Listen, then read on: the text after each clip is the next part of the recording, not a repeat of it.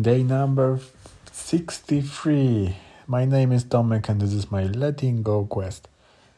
It was a great day. I spent 2 hours on bike with my friend from neighborhood. Super happy for this activity. And also I think I finally made the decision to let go some plans that are too ambitious and focused on something what is more achievable, what is close to my power, what I'm really good at. And I think I tried too much with something to validate my ego, but I think I need to self-worth.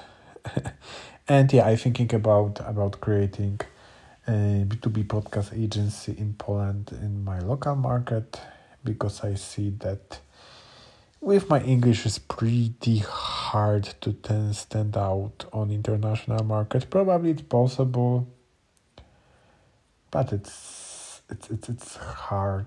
And I'm now responsible not only for achieving my goals, dreams, but also to protect my family.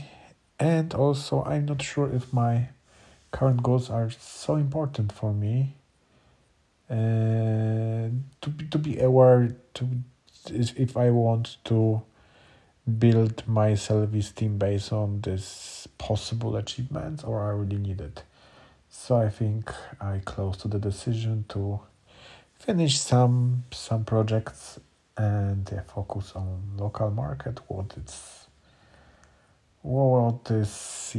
better to use my potential.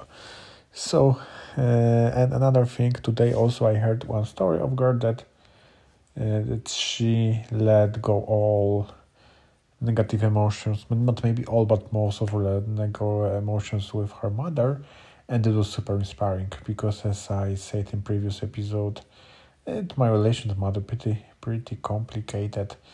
So even letting go everything from my side will be for sure beneficial, even without expecting amazing results, but for myself to not carry on this on my backs.